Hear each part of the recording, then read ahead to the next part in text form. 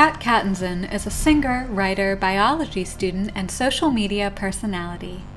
She identified as a transgender man for over 15 years and began taking testosterone at the recommendation of doctors and trans activists. When negative health effects and the loss of her singing voice forced her to stop transitioning, she became disillusioned with gender ideology and the experimental practice of gender-affirming care. During our interview, Kat shares that she has not sung live in years due to the effects of testosterone on her voice, but she is now relearning how to sing and has not given up on her dream of performing professionally. She is also writing a memoir about her detransition and how she recovered from gender dysphoria.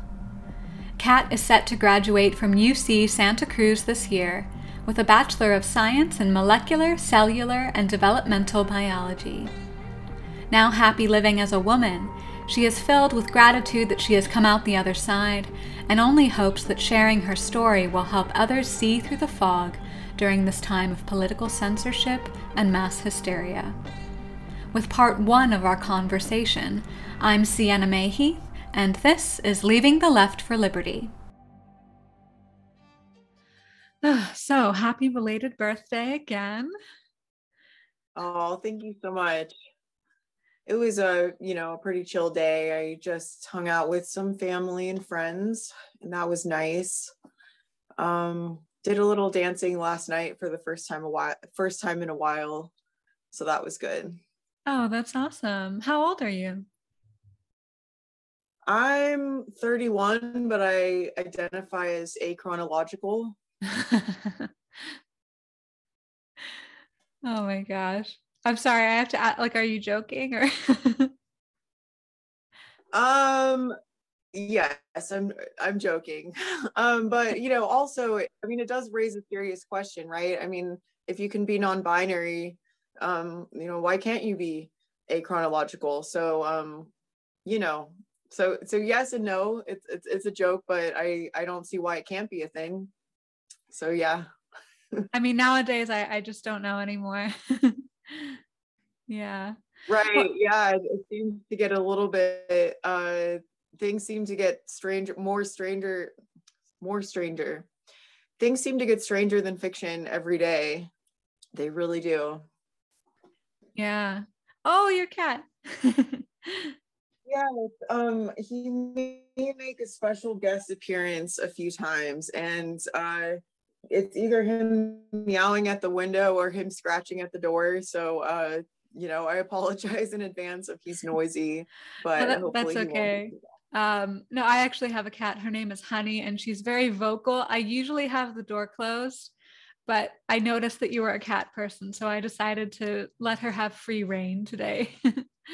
Oh, yay. Well, maybe they can meet each other. I hope so. Yeah.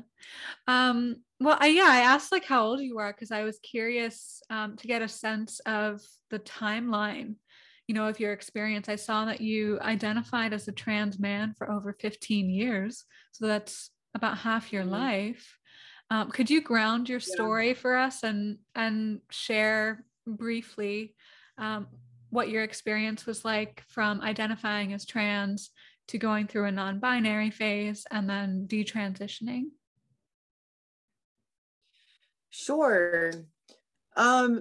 So the first time I remember questioning my gender was when I was very young. I was around 5 years old or so, and I remember asking my mom if it was possible to change sex or to change gender. And my parents, so like I said, I'm 31, and my parents were both kind of older when they had me.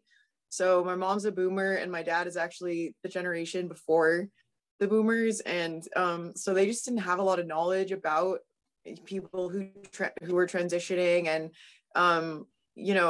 back then it was very stigmatized. It was basically only trans women, trans identified males were people knew about them, but not really about the other way around, that girls could identify as trans too. And so basically my mom just told me it wasn't possible. And in some ways I really wish that had been the end of it.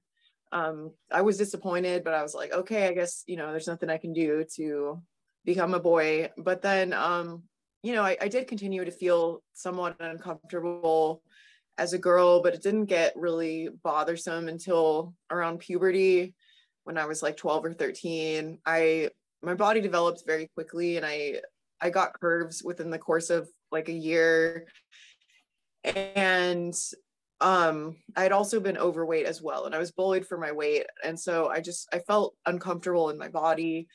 And around that time was when I discovered a website online. I don't even remember which website it was, but it was a website specifically for female to male people. And it had some forums and just some like, passing tips. And probably the most interesting thing to me on there at the time is that people were claiming that you could literally change from female to male. Like they were claiming that, I used to have female genitalia and now I have male genitalia. And so, in my 13-year-old brain, that really latched on, and I believed that. And I started thinking about it like, okay, like I think this is what I want to do when I'm older. But I also knew it was a lot of surgery, and so that was a little scary for me. And then also I knew that the testosterone would change my singing voice. And music and performing had been a huge part of my life, like my whole life. So I wasn't I was dysphoric about my speaking voice because it was actually quite high before I transitioned. I didn't think it was high, but listening back, I'm like, oh my gosh. And so I had dysphoria about my speaking voice, but my singing voice, I was used to it at least, and I knew what to do with it. So, so then when I was around 15 or 16, I came out to my parents. I told them trans is a thing. There are like real people who are born female that are transitioning to male, and this is who I am. This is what I want to do. And initially my mom was sort of more supportive, but then my dad wasn't supportive, and he kind of convinced her to not allow it. And I think they were worried about me. I think they were concerned because I had some other mental health issues. Oh, I could see the kitty there in the corner. But yeah, I had struggled with an eating disorder, depression, suicidal tendencies. Like I had a lot of issues already at that age. And so I think they were just worried for me, but they basically tried to discourage me from transitioning in like the harshest way possible. Like they just told me I wouldn't be good looking as a man. I'd be really short and, small boned, and I wouldn't like make a good man. And, not that there aren't men who are short and have small bones, but I'm also very like petite and feminine looking. And, it was very painful for me at the time. So, they took me to a gender therapist when I was 17, and I think they were hoping that this person would just talk to me and try to work out some of my issues, and that maybe they would attribute some of my gender dysphoria to like my eating disorder and the bullying that I'd experienced, some other trauma I'd experienced as a child. And instead, the gender therapist affirmed me as a boy or as a man on our very first appointment. And then by appointment 3, he had suggested I go on testosterone. And he told my parents this as well. So I don't think any of us had been expecting that. And just given that my parents weren't supportive, I was living in a small town, and I had to drive for over an hour to see this gender therapist. And I had been going to support groups down there, but just like in my immediate vicinity, I didn't feel that I had any support in my transition. And, again, I had been writing songs. I think I was producing my second album by that point. And so I just didn't feel ready to jump into the testosterone at that point. So then I kind of, so when I was 18, I started college, and I didn't really want to go to college. I wanted to just do my music. But again, my parents, they thought it was what was best for me. And so I started college, and I kind of went back into the closet for a long time because it's just already scary starting college, meeting new people. It's a new environment, and I was not able to pass as a man like whatsoever. So it would have just been constantly, telling people my pronouns. It was just a bunch of steps I wasn't ready for. So I kind of went back into the closet, and, I still believed I was a man on the inside, and, but I didn't really outwardly tell anybody. I dated a couple people in college who were both men, and, I was just afraid that if I came out to them, that they would break up with me. And like at the time, just the relationship was more important to me than, coming out as trans, I suppose. But my dysphoria was still pretty bad. So I got into like drugs and alcohol. And I ended up, still kind of struggling with mental health, struggling with my eating disorder on top of that. And so ended up dropping out of college. I dated a man for a while, and, worked some kind of like just random jobs. I worked for a biotech company doing sales for them. I did, I worked at a pet store and a gas station, and just like random stuff. And then I finally was like, okay, my gender dysphoria is getting really bad. I'm struggling to function in my life. And so at that point, I did come out to my partner, and he broke up with me a couple months later, because he said I'm not gay. But we had a lot of other issues as well. It wasn't like the only thing, but it was a major factor. And so after that relationship ended, I was 28 at this point, and I was like, you know what? I've tried being a woman for 15 years, and I'm so unhappy. I don't know what else to do. And of course, the narrative from trans activists is that basically, if you have gender dysphoria, you're doomed to have it forever, and the only thing that will help you is transitioning. And and it's the only way to prevent suicide. If you don't transition, you have this extremely high rate of committing suicide. And given that I'd already had attempts in the past, I was like, okay, well, I feel like this is my only choice. I'm just gonna have to do this. And so came out to my whole online community at 28. I came out to family and friends. And then about 6 months later, I started testosterone. And, I don't need to get into all the details right now, but I had some health side effects from the testosterone. My singing voice was affected pretty quickly, and affected in like a very negative way. It wasn't just that it got deeper, it was that I had to stop singing altogether for a while and stop performing. I still haven't performed in front of a live audience since stopping testosterone because of, the detrimental changes. But, for me, for some people, it takes years for them to have side effects. And, but for me, at the time it sucked, but now I'm grateful that it happened so quickly, because I ended up ultimately realizing it was the wrong path for me, and accepting myself as a woman. And, now I'm actually happier than I have been in a long time. And I very rarely struggle with gender dysphoria anymore, just due to like kind of a wake up call, and sort of letting go of some harmful ideologies and beliefs that I had about myself and my gender identity and all of that. So I hope that covers everything. Yeah, thank you. It's interesting to hear you talk about your youth, because we're pretty much the same age. And like I'm thinking about the time period. So it was like early 2000s, right? When you had gone to the gender therapist, and we're getting ready to go to college then. And back then, like when I was in college, I was in music and writing, and I remember homosexuality and being gay, lesbian, bi was very normalized and in a way cool. Transgenderism was not as popular. I mean, it was accepted in the circles that I ran in, but it was not as popular and discussed as widely as it is now. So when you think back to what your high school and college experience was like, how might that differ to a kid now who's maybe questioning their identity and going through school and likely being very affirmed and supported.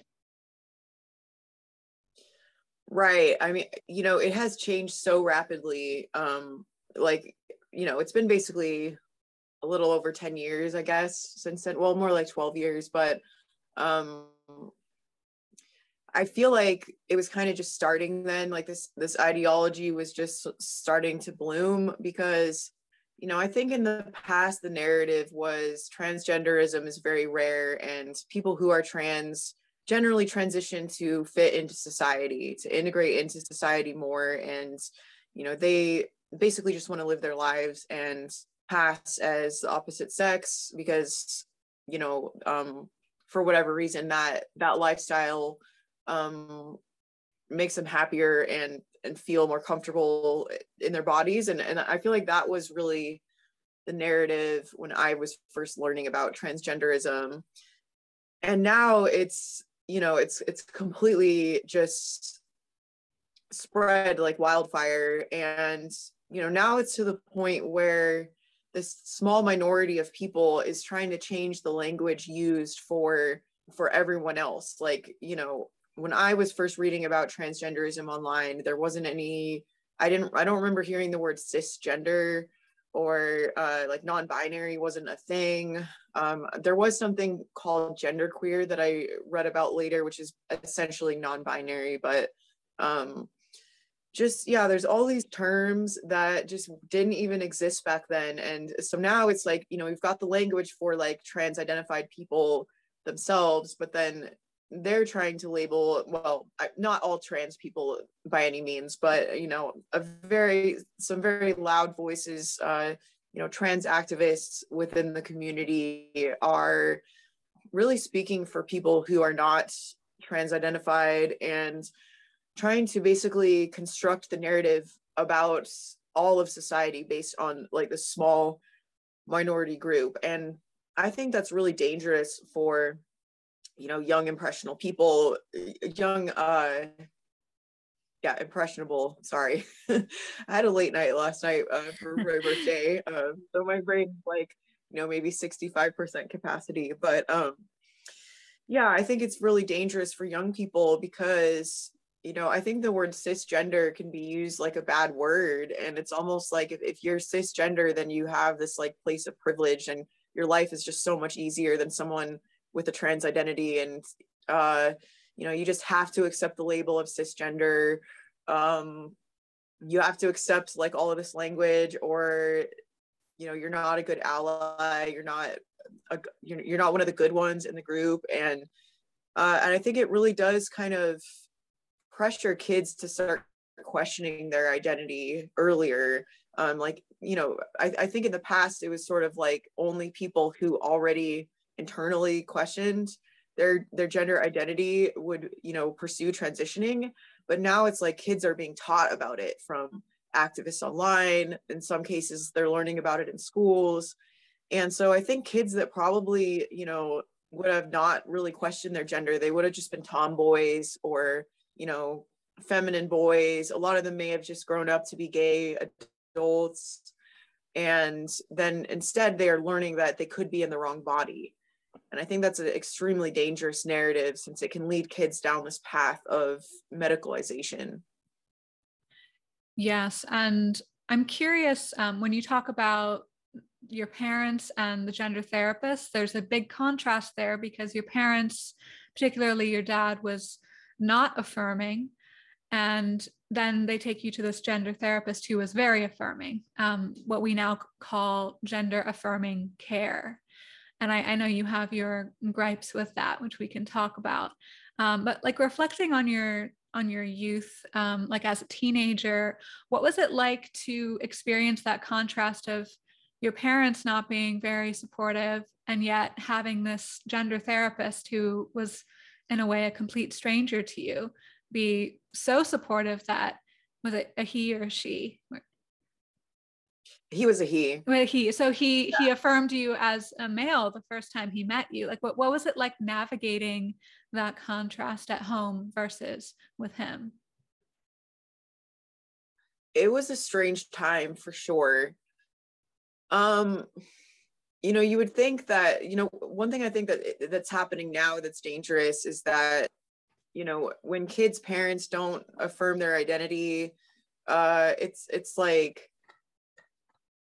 they will immediately jump to the adults who will. So whether it's the school, whether it's, the gender therapists, doctors, whatever, it's like they don't want to listen to their parents. They want to listen to the people who are affirming. And I think for me, I think if I had been in this environment of like, trans is just everywhere online, you can be trans at school, just if it was more in the public sphere back then, like it was today, I think I probably would have just started the testosterone, just listened to what the gender therapist said uncritically. But I think what was concerning to me at the time was that I guess I didn't really trust either of them. Like I didn't feel that my parents were right, because I definitely, obviously thought my own identity was valid. But also I did feel like the gender therapist just, didn't really know me and wasn't really listening to what I was saying, because I had been hospitalized for like anorexia and bulimia, and I just, I had a host of like other issues that I did bring up to him, and he just seemed to dismiss them very quickly, just chalk it all up to gender dysphoria. And it just didn't feel very personalized. It felt almost like he was reading from a script or just going through a bulleted list of like, this is how I should respond to someone with gender dysphoria. And I felt like I was being seen as trans before I was being seen as just a multifaceted human being. And also, this individual, I think he might be in it for the money. I don't know. That's just the impression that I got from this person. Uh, so it was hard. It was hard hearing, what he was saying, and then going home to my parents and just having it be like night and day. It was a really hard time. They were very worried about me, and it was just a difficult position to be in. Mm. Did they use the pronouns that you preferred at the time, or any names that you were suggesting? No, they did not. My dad basically said, you're my daughter. I will never see you as a man. My mom did say, well, if you end up transitioning, then I'll use like he, him pronouns for you. And she did use the pronoun, like, well, correct pronouns for, other people that I'd met in like support groups. So she wasn't like completely opposed to the idea, but, I just think they were worried about me transitioning given my history. So they didn't want to do anything to like encourage my trans identity. And, looking back, it's like I have mixed feelings about it, because I do feel like them refusing to affirm me for a period, it pushed me further away from them. But also I'm kind of like, well, if they had been like some parents are today, where they're just super affirming, yeah, let's go puberty blockers, let's go, starting hormones at 16 or whatever. I mean, I think things could have been so much worse. So, in a way, I'm grateful that they kind of stuck to their guns. But it was a very challenging time, and it definitely created a rift in our relationship for quite a while. That's understandable. And you said, given your history, they were like, they knew you since you were born, right? And at some level, they understood the other struggles that you were experiencing. Like you mentioned an eating disorder and some addictions that came down the line. And even as a really young kid, you didn't feel at home in your body. You were still questioning whether you could become a boy. And they experienced a lot of this with you, and understandably were concerned. That's actually one of the things I find interesting about your story, is that you were questioning even as a 5-year-old. And one of the things that trans activists will say, or that like just allies will say, they'll say, oh, well, if the kid raised concerns when they were really young, that makes them truly trans, and we should listen to them Right. even more. So what do you have to say about that? Because like honestly, you kind of caught me off guard, because I was like, wow, that kind of shattered a stereotype that even I was holding on to. Yeah, I think the whole idea of true trans is a really tricky idea. Um, the way that I look at it is more, there are some people who transition who seem to prefer, staying transition, and they do seem to be relatively well adjusted and happy. I mean personally, I have concerns about the health risks for anyone who's transitioning, because there are some very significant health risks with transitioning that are being downplayed. And even if you're otherwise happy with your transition, I mean, like the risk of heart attack goes up, for instance, by 4 to 5 times what it would be. And it's, and one of the misrepresentations that trans activists will say is that, oh, well, if you're a female transitioning, your heart attack risk will just be that of like a cisgender male. And that's not true. It's actually higher for either sex transitioning. Heart attack risk will be higher, stroke, certain types of cancer, just of course infertility, just there's a whole host of like serious health issues. So but yes, like there are people who, for whatever reason, maybe they're able to pass really well as their desired gender, or just for whatever reason they do seem to be able to transition and be happy and have relatively few side effects. I'm still not sure about 20-30 years down the road, but I think this idea that, like, I don't really believe the narrative that people are born in the wrong body, that like I don't believe in gender identity, that we have like a gendered essence or gendered souls, that like I don't really believe anyone was actually supposed to be born the opposite sex. And and this isn't supported by science either. Like trying to prove that gender identity exists is like, it's trying to prove that, I don't know, like ghosts exist or something like that. You can't prove it with science or in material reality. So, do I think there's some people who transition and, are relatively happy and well adjusted? I do. I still have concerns about, the health side of it. But then I think that there are a lot of kids getting caught up in it, because every kid who's questioning their gender is going to think they're one of the real ones. They're going to think, well, I'm a true trans. And, then you have doctors who are affirming anyone's identity who says, I have gender dysphoria, because trans activists are screaming at them, that's what you have to do. You have to affirm. Otherwise it's, you're like denying them the treatment that they need or whatever. And so you end up with people all across the spectrum, people who you would look at them as a kid and be like, oh yeah, you're very gender nonconforming. I wouldn't be surprised if you turn out to be trans. And then you have people that have no history of gender dysphoria, or gender nonconformity, who are, like, I guess, rapid onset gender dysphoria cases who are being immediately affirmed. So, if doctors and medical professionals don't even have a good method of being able to tell who's who, then it's what is the purpose of believing in true trans? True. And you talked about the risks and some of the side effects. Could you walk me through what treatments you underwent, and any of the side effects that you may have experienced during that transition? Absolutely. So the only thing that I did, well, I had the first thing I did is I got a prescription for testosterone.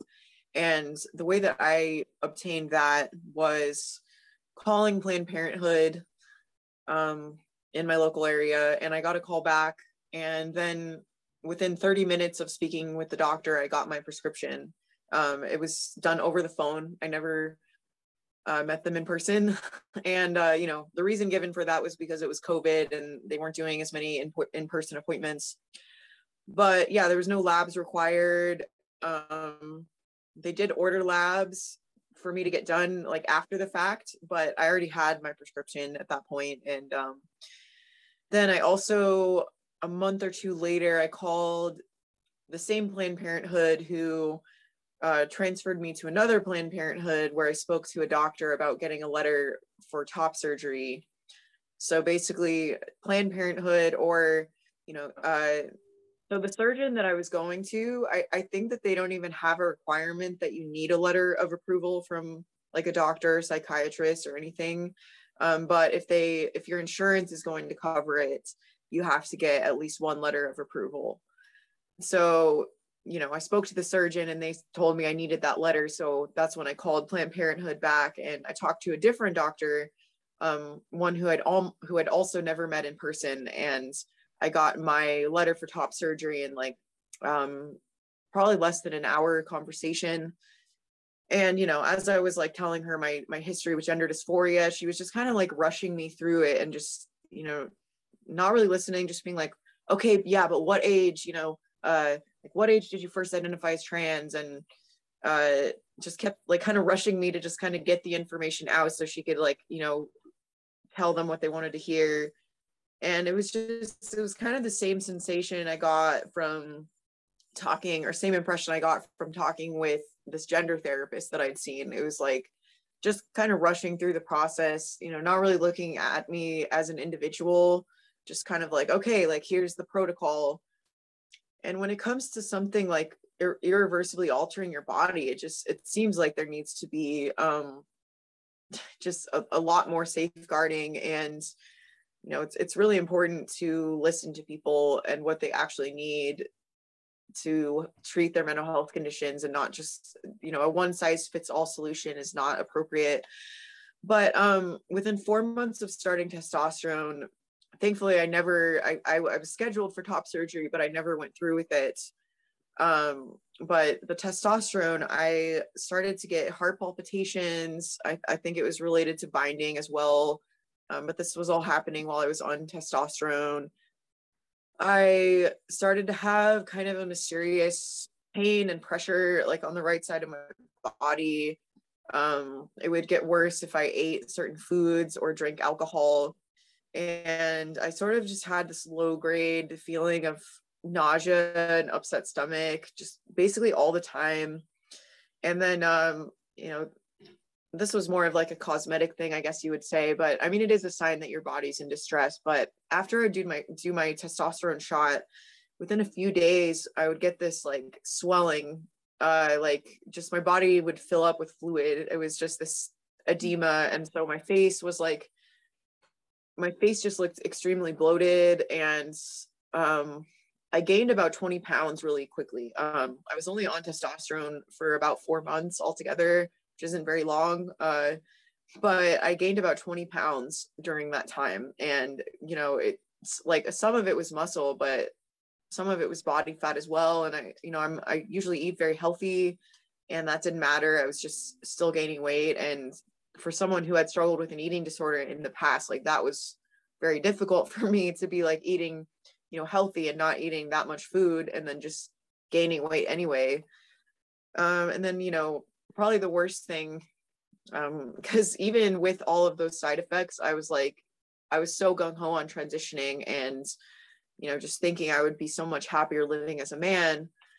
And so I still wasn't ready to quit. But when I lost my singing voice and it became painful to speak or sing, that was really the last straw for me. I was like, what have I done? You know, I kind of realized that, you know, my music and my creativity was like, it was just so much more important than my gender. And I had let go of like this beautiful gift that, you know, had been bestowed on me by the universe. And that just, it was so painful because I didn't know if I'd ever get my voice back. It's still not back to like where it was, but I've made some progress, and I'm coming to like accept it. And, you know, but for a while I went through this really deep grieving process over my singing voice. And, it's still hard for me sometimes to this day. It sounds like you felt like you were discarding your gift and trading it in for something else. I noticed on one of your videos you brought up the Little Mermaid, because it kind of was like that. You were giving up your voice for something that you thought you really wanted, and that at the time was really precious to you. To feel comfortable in your body. But in the end of that phase in your life, you realized who you really were, what maybe your essence was, your artistic gift and your singing voice. And that's tragic, but also really beautiful, a beautiful way of coming to terms. Thank you. Yeah, actually, I feel some gratitude now that was what kind of made me pause and backtrack, because I'm very glad that I caught it when I did and had these realizations when I did, because, I hear of so many people that, they're not only grieving their voice, but they're grieving like the surgeries that they've had. They're infertile, they can never have children. And it took them going through their whole transition to realize that they did want biological children. And just, once you cut off body parts, it's like, there's surgeries that can, they'll say, oh, well, you can just go reverse it. Like if you get a double mastectomy, like you can go get breast implants, but it's not the same thing as having like your natural body like intact. And once you realize you regret something like that, I just, it could have been so much worse. And just my heart goes out to people who have gone that far and then regret. And I think with some people, like there's some older trans people who they didn't regret their transition, in terms of like, they still identify as trans, but they've started to suffer health side effects like 20 years down the road, 30 years down the road. And I think we're going to see this with a lot of people, because it's unbelievable to me that doctors, well, I don't know if it's just downplayed or if doctors are actually saying that it's safe, because I mean, testosterone is a known carcinogen, and it's known to cause birth defects as well. And we're like, we're giving it to trans identified females who are still planning on having biological children, and they're taking testosterone. And say similarly, taking estrogen as a male, it has all kinds of harmful effects on the body. So it's unbelievable to me, being a student with a biology background. I'm about to graduate this August, but that doctors would recommend it and say that it's safe, because we already know cross-sex hormones are toxic for, or taking wrong sex hormones is toxic for the body. So I just don't understand how we've gotten here to the point where this is, not only a treatment that is recommended as, a last resort, but it is the first treatment that is thrown at people. Like, oh, just, try hormones for a while. Because then, within 4 months, you could end up as a baritone, like I did. And I talked to someone the other day who took testosterone for 4 months, and now she has a full beard that she has to shave every day, and she's detransitioned as well. So Wow. it's just, it can happen extremely quickly. And then there's the health to take into account. And I know I keep beating a dead horse with that, but I just think it's so important to stress that it's not just this willy-nilly thing that you can just completely alter your biochemistry and be completely fine and healthy. Like it's a big deal, and it should not be taken lightly. It is a big deal. And reflecting on your story, I know you're studying molecular biology now, and you were actually focused on biochemistry during your transition. And that was in 2020, right? Yes. Yeah. Mhm. And I'm curious, like, while you were studying biochemistry, was there anything that you were learning that you sort of had to push aside or shove under the rug in order to justify the transition that you were going through? Absolutely. I mean, I think that I had the grave mistake of blindly trusting doctors and, you know, and blindly trusting Google, because, you know, it's like when you Google, this stuff, it's like the first thing that pops up is like all these propaganda pages that are like, you know, cross-sex hormones are relatively safe. That's what they always say, relatively safe. And it's just like, by whose standards? Like there's never been clinical trials on this.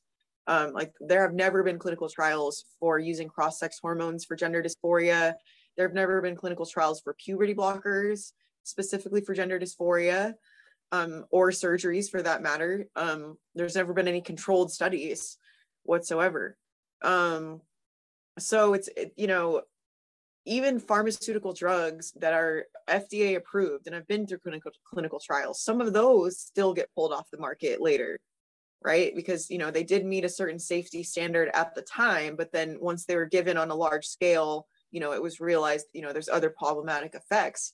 But these cross-sex hormones, it's even worse because, you know, there's not even a basic level of quality control or safety control. And, you know, so I think that, you know, particularly when I was taking biochemistry, and we were learning about some drugs that had been pulled off the market, and, you know, how like receptors work, and like how drugs have a threshold for like toxicity and things like that, and how that works. When I was learning about all of that, you know, I think all of that must have come to mind at some point, that, you know, this has got to be true for these, you know, medicines related to transition as well.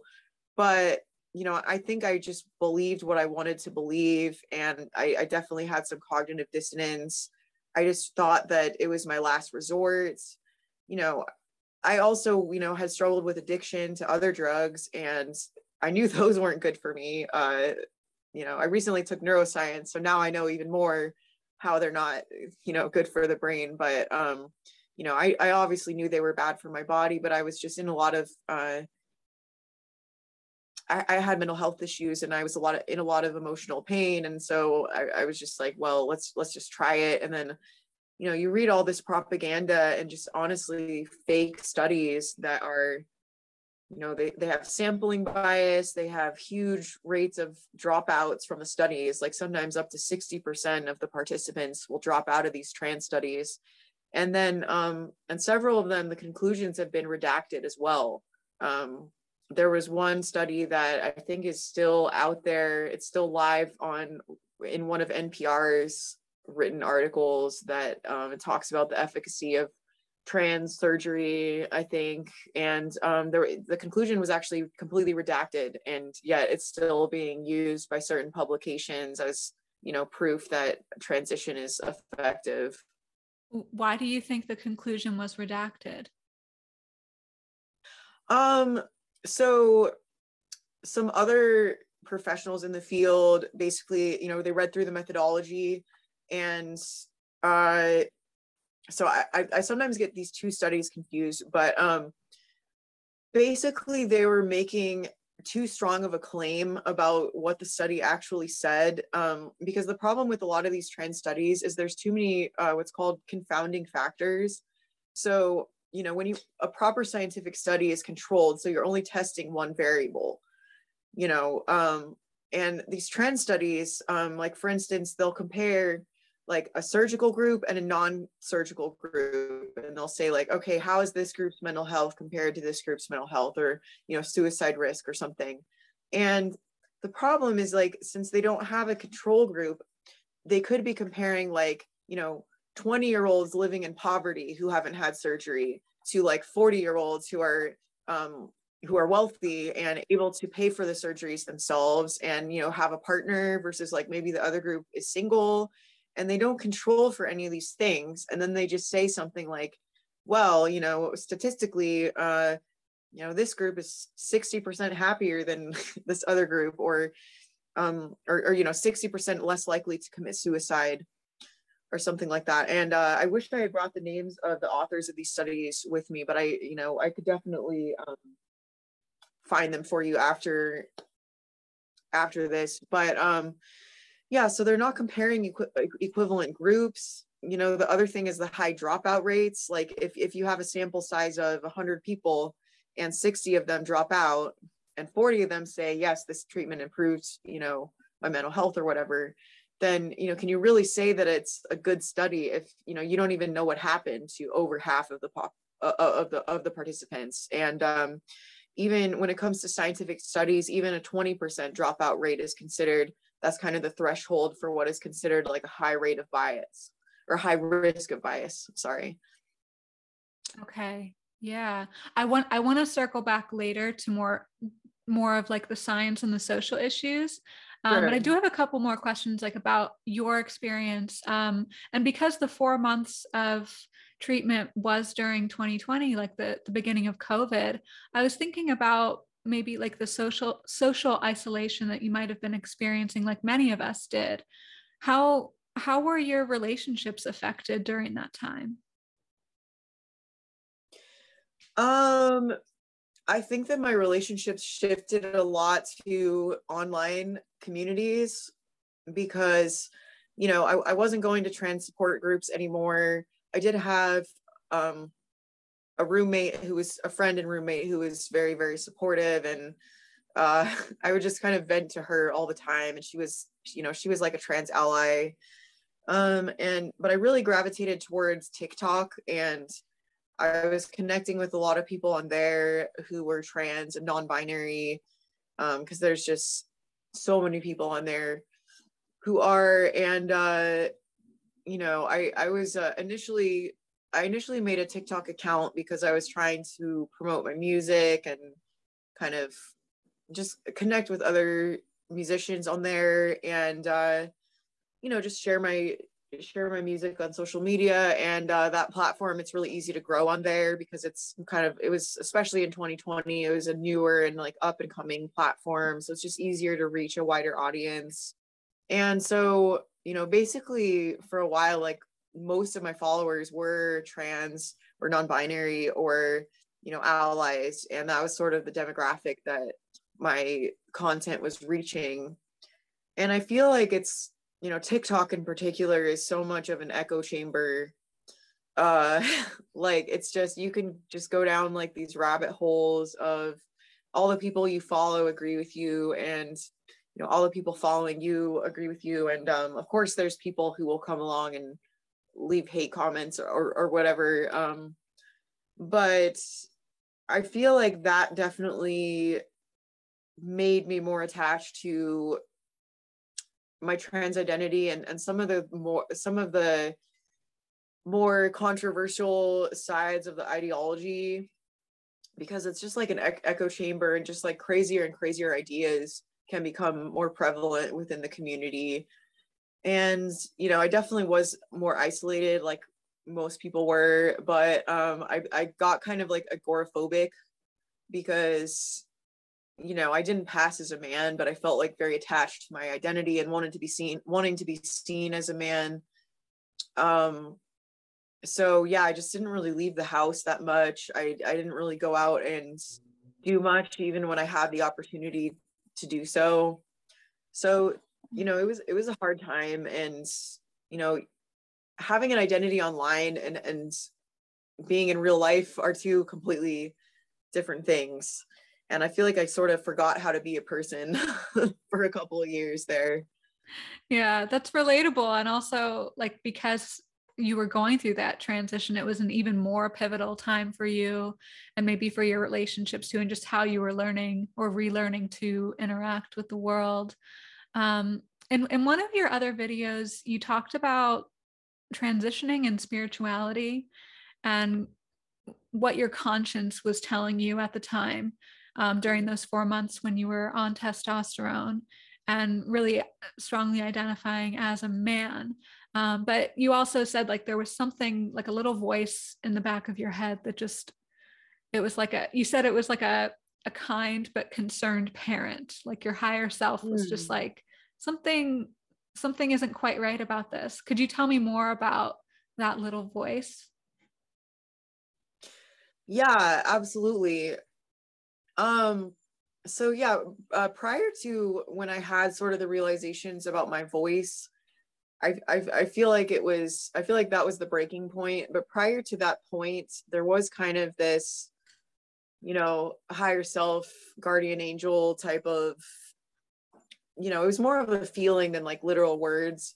But it was just kind of like, I was going by a different name then, but well, I'll just say it. I was going by Tony at that point, and so it was just kind of like, Tony, you were given a healthy body. That's more than a lot of people can say. You were given like so many blessings, and you're taking something that is harming your body. And basically, even though I felt very euphoric at first when I started taking the testosterone, there was something that was very similar about it to when I was struggling with addiction and doing drugs. Like, it just didn't feel natural. It didn't feel like I was doing something good for my body, regardless of, some of the things being said in the echo chamber, like if you're trans, your body is meant for cross-sex hormones, and you will feel better because it's that's the hormones you were always supposed to have. Like, that's one of the things that I was trying to tell myself. But yeah, just sort of something deeper within me, it was kind of like, this is bad for you. And yeah, I guess it really took, I mean, I've always cared about my health, like, to some extent, but I guess the lie is that you're trading a mental health condition, or like, even if it's slightly bad for your physical health, it's like you're improving so much, with your mental health, that it's worth it. And so, sorry, I lost my train of thought, but yeah, it felt very similar to addiction in a way. And it just, it felt like another rabbit hole rather than like actually the answer to my issues. Yeah. Yeah. And you've also talked about meditation. Were you meditating at the time? Yeah, I was. I've been meditating seriously for about, let's see, it was like 2017 when I did my first Vipassana retreat. So about 5 years. And, within that, there's been periods where I've kind of like fallen off a little bit. And then there's been periods where I'm like more serious about it. And, Vipassana it means seeing things as they are. And the practice is really about being present in your body and body sensations. And there were certain things that I was ignoring and bypassing during my meditation in order to continue supporting the trans identity and like feeling like I was on the right path with taking these hormones. And it's not like you consciously know that you're like bypassing it, but yeah, I think that kind of just intuitive, like I said, it wasn't like a literal voice like in English, but that intuitive feeling of, there's something wrong here. I eventually couldn't ignore that anymore. And that's when just some like really intense body sensation started coming out for me. And I started being like, okay, I can't ignore this anymore. I'm not on the right path. And, it took me a long time to really like forgive myself for even going as far as I did. Like, I definitely regretted taking testosterone for a long time, but, I feel like, there's been many things in my life that have sort of distracted me from my spiritual practice and distracted me from like my intuition, but it is really powerful. And I feel like in a way, like I did need to go through all of that to be where I'm at now. And I feel like now finally just a lot of opportunities are opening up for me. I'm grateful to be able to help other people who are struggling with similar issues. So, but yeah, absolutely the meditation and spiritual practice has been a huge part of my journey and recovery from this. That's great. I mean, one principle that comes up in meditation is sitting with the discomfort. I know you see my cat. Yeah, sitting with the discomfort, being present with it. And like that's the theme of discomfort comes up in gender dysphoria as well, like really just not feeling comfortable in your body. And that's a place where I feel like two realms of thought and belief don't really mesh. Like there's not much overlap or like much room for unity, so to speak, because like one realm of thought is saying sit with the discomfort, find peace with it, explore it. And then the other realm of thought, while I think there is exploration, there's still this like one track mind of pretty much transitioning and also developing policy that forces everyone else to to mold their lives around one's identity and like how what feels safe and right and free for that person, regardless of how anyone else might feel. Absolutely. I mean, part of the spiritual practice is, we can't control what's out there, but we can control what's in here, control our reactions to things and our inner peace. That is, that's central to many religions and different spiritual practices throughout the world. And, it's certainly central to Vipassana meditation, which is the technique that I've been practicing for years. And so yeah, it is really concerning because part of it was I didn't want my inner peace to be dictated by whether people referred to me by the right pronouns or, and it goes so much further than that, because a lot of people, trans activists they're not even okay with people being like, well, I don't necessarily believe I have a gender identity, but if someone else wants me to refer to them by certain pronouns, like I'll do it. They're not even satisfied by that. Like they have to force everyone to believe in gender identity and see it in the way that they see it. And, I think it's a very dangerous movement for that reason, both internally and externally, in that how it affects the world. Yeah. I mean, it's I've actually feel discomfort in agreeing with you, because like part of my belief system, and I think a lot of people would like to think that they wouldn't discriminate against someone because of their beliefs. But if your beliefs are, you're going to force your beliefs on me and on the society at large, it's kind of hard to coexist with that force. I notice there's a lot of discussion around like good and evil, especially like around religion and like, is this just pure evil?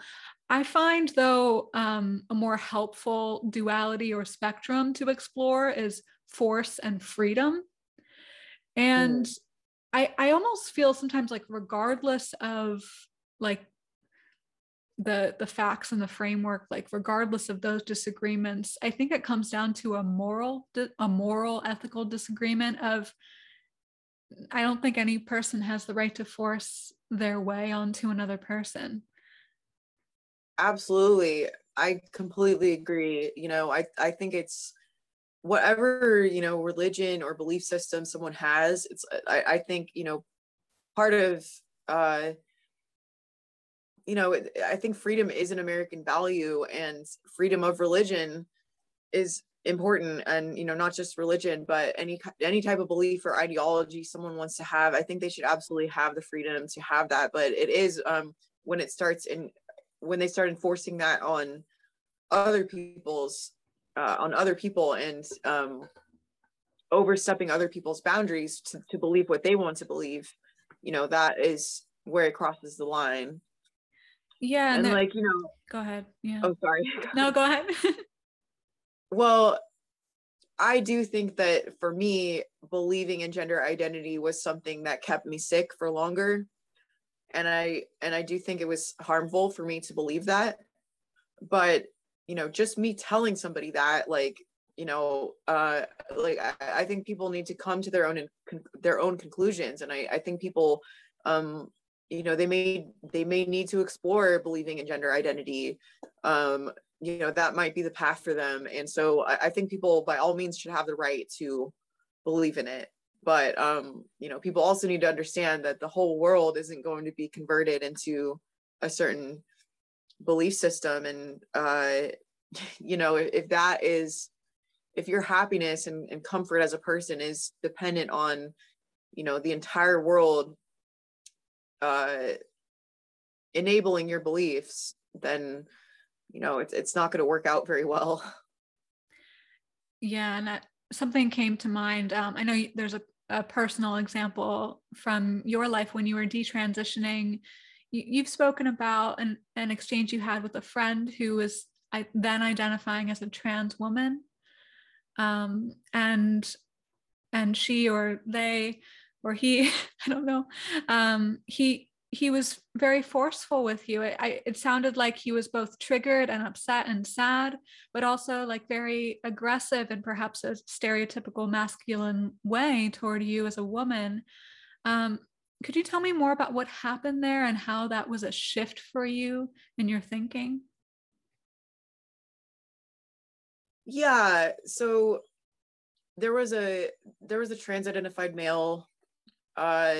I try not to use the words trans man and trans woman. Sometimes I do, but I don't believe that identity is what makes someone a man or a woman. So I'm fine with that language, or if you want to use it or whatever, but I usually use the term trans identified male because it's just more concise, I guess, or more accurate rather. Yeah. But so this person had started hormones, and I noticed the shift in their mental stability within a couple weeks of starting it, really. And they just became a lot more reactive towards me, and sometimes it's weird because people have told me before that sometimes like I can be loud. Like I do get passionate sometimes, and I can speak loudly, but it just became an issue for me and this person where they basically were telling me like that I needed to speak more quietly, and that I was like startling them and making them uncomfortable, and that I needed to like control my volume, is what they said to me. Control your volume, and like you're triggering me. And it was really concerning. And then so after they said that, they like, I don't even know if it was real tears or not. Honestly, I'm not sure. That it just seemed very melodramatic to me, but they just kind of like just started emoting and like kind of crying but yelling at the same time at me, and it was just over something like really, really small. And but I had been noticing just the shift in like emotional stability or emotional instability over the weeks that they had started that. And it's like, at that point I was still non-binary identified. And so, I didn't want to tell them, like, I didn't want to say anything to them like, I've noticed a change in you since you've started taking these hormones. But nobody has any idea. Like I said, there's been no studies on how these hormones really affect someone, uh not only on a physical health level but just on like a mental health level. And giving somebody estrogen and just completely messing with their natural biochemistry, like I mean, as women, it's like we've been we went through puberty as teenage girls, and we experienced the shift to like estrogen. But then when you've got a man who's an adult and has still a male level of strength, they do have probably a lot more testosterone in their system as well. I don't want to stereotype and say that all males are aggressive, but there is kind of this physical intimidation aspect, that because men are larger and stronger than women, and that's not speaking poorly of women. It's just a biological fact that we have different physical makeup. And so yeah, it is kind of scary when you've got someone taking a drug that is clearly making them mentally unstable, and then you're in close proximity with this person. So I ended up feeling very uncomfortable with them around, and I had to basically start cutting them out of my life slowly, because it's like you don't want to cause any drama either. So yeah, and that happened with I had another friend who's biologically male that started estrogen, and I think for a brief period, maybe it was a placebo effect, I don't know, but they had been saying that they were feeling so much better and like they were so happy, but their suicidal tendencies and addiction and all of that just came back full force after starting estrogen, to the point where it was even worse than it was before. They went from being able to hold down a job to not being able to hold down a job, and just crying all the time, and it was really difficult to watch. And similarly, like when females take testosterone, I mean, who knows, like I definitely was more on edge, I guess. Like I was more prone to anger and frustration than like sadness, and because I'm normally like kind of a big crier, like I'm a very like emotive person, not so much in front of others, but like I cry during movies.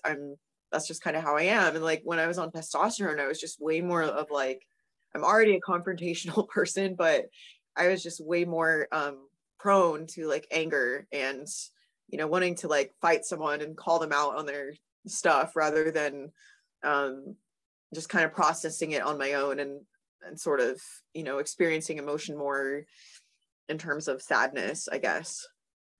Yeah, that as I'm listening to you speak about these two interactions, the themes that are coming up for you, I think, are voice and emotions. Like both of those things are integral to the artistic process too.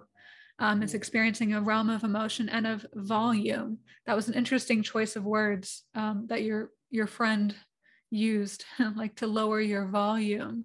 And so you were coming, sort of into your own personal power, remembering your voice, using your voice, and also maybe like it sounds like perhaps going off the testosterone helped you get in touch with that part of yourself that could cry, and even maybe wanted to cry, have a good cry, and feel that release.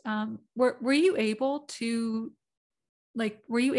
is this a weird question, but like, were you able to cry when you were on testosterone? I don't think I cried once the entire time I was on testosterone. And I even watched Avengers Endgame, and I didn't cry when Iron Man died, and like that was just weird for me, because I'm like, I always cry during the ends of movies. Like I cried during Lord of the Rings, like the end of that. I don't know. I don't remember if I cried during Star Wars, maybe not, but it was very weird for me, like not even being able to cry during movies. I don't know if I really wrote a lot of songs, come to think of it, during that time either, because a lot of my songwriting does rely on connecting to my emotions. And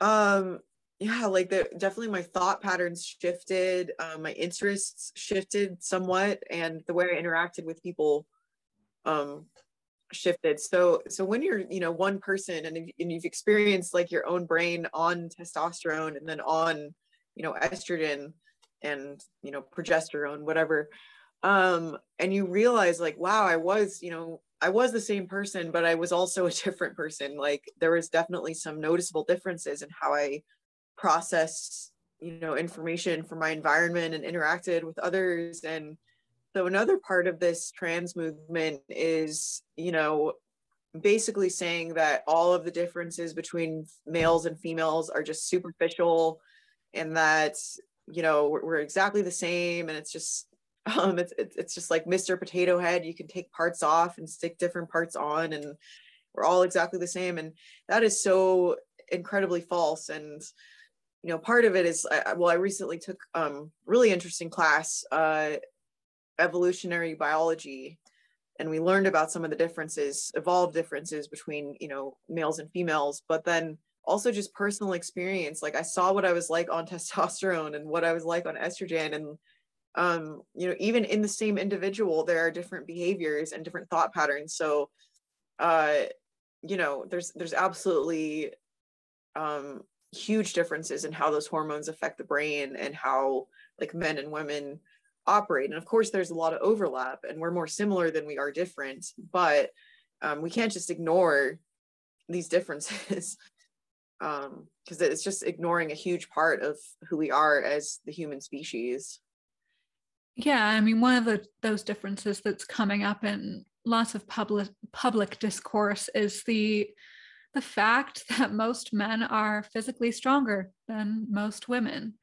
And again, that's not to talk down to women. I mean, we are women. So I'm just, you know, just stating that fact is even met with so much aggression, ironically, and like so much like dominance, which happens, you know, it's not that it happens between every man and every woman, but like in that first example you were talking about with your friend, the trans identified male, it was very obvious that like in the presence of someone who's on hormones and who's also, they have their personhood tied into this ideology, like that there's something about that mix that really produces this like will to dominate and like desire to have you turn down your volume, you know, like push down your power so that they can feel powerful and they can feel like their triggers matter more than yours. And you know, reflecting on that experience, Absolutely. yeah, like I feel like that's also an example of how this ideology can negatively impact women's safety. Mm-hmm. Yeah, I think there's a lot of women who, and it does have to do, it does have its roots in feminism for sure.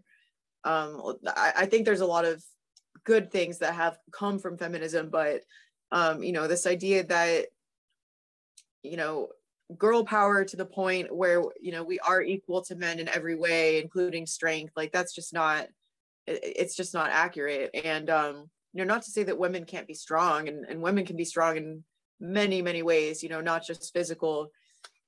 But I think that there is this appeal to not believe, like, I mean, you know, we don't want to believe, it's not an easy pill to swallow that we are vulnerable as women. We are more vulnerable to male attackers as women and sexual violence. And that's just, and, you know, when you look at like sexual assault statistics and just, you know, violent crime in general, you know, the majority are committed by men. And it does have to do with physiology and biology. And, you know, so things like sports teams and single sex spaces, those were things that feminists advocated for, because, you know, they're not to segregate. You know, it's not like, you know, people will compare it to like segregating based on race or something, and you know, it's not like that at all. It's literally, you know, in order for things to be safe and equal for women, we need to have private spaces. You know, it's not like, you know, there's no reason, there's no legitimate reason to have separate bathrooms for Black people and white people. Like, we're all human. But you know, when it comes to men and women, like, yes, there is a logical reason for that, and it is women's safety. And you know, I mean, the bathrooms are one thing. I would say the biggest issues when it comes to safety are women's prisons, where, you know, we're now allowing convicted male sex offenders into female prisons. And also, you know, any area where women are going to be fully undressed, you know, like locker rooms, things like that.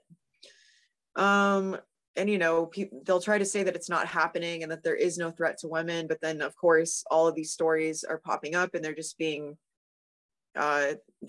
silenced. Like the Wee Spa incident was completely misconstrued in the way that leftist media outlets reported it, and it's just really sad because what's happening is, you know, women's safety is being put in jeopardy. the We Spa incident was a breaking point for a lot of women, I think. That was actually when I broke. I mean, I wasn't completely silent, but I broke some of my silence over the We Spa incident. It's actually a little bit difficult for me to talk about, but would you describe like what happened and also what that meant for you? Mm-hmm. Yeah, absolutely. So just to backtrack a little bit just for a second. So for me, like the breaking point was me feeling physically unsafe and, feeling unsafe in close proximity to someone who is undergoing transition, and kind of starting to question, like, this person really isn't acting, I mean acting like a woman is a subjective thing, but the physical intimidation and there's a particular type of testosterone fueled aggression and intimidation that was sort of happening, and so that was kind of what made me question the whole thing, like, well, why are trans women women? Why is anyone who says they're a woman just a woman? And that was kind of where it started for me. So then when I heard about the We Spot incident, I wasn't exactly surprised, because I think people can be unreliable narrators. And I think, the people that are the most vocal about, I'm not a threat. You have to let me into your space. You must let me in here. It's like there's something very dominant about that. It's not asking permission. It's demanding. And, so I feel like, I feel like probably the people who are the least dangerous who are trans identified, or, they're not going to be the people who are like demanding access into spaces where women are going to be fully undressed, or, female prisons and things like that.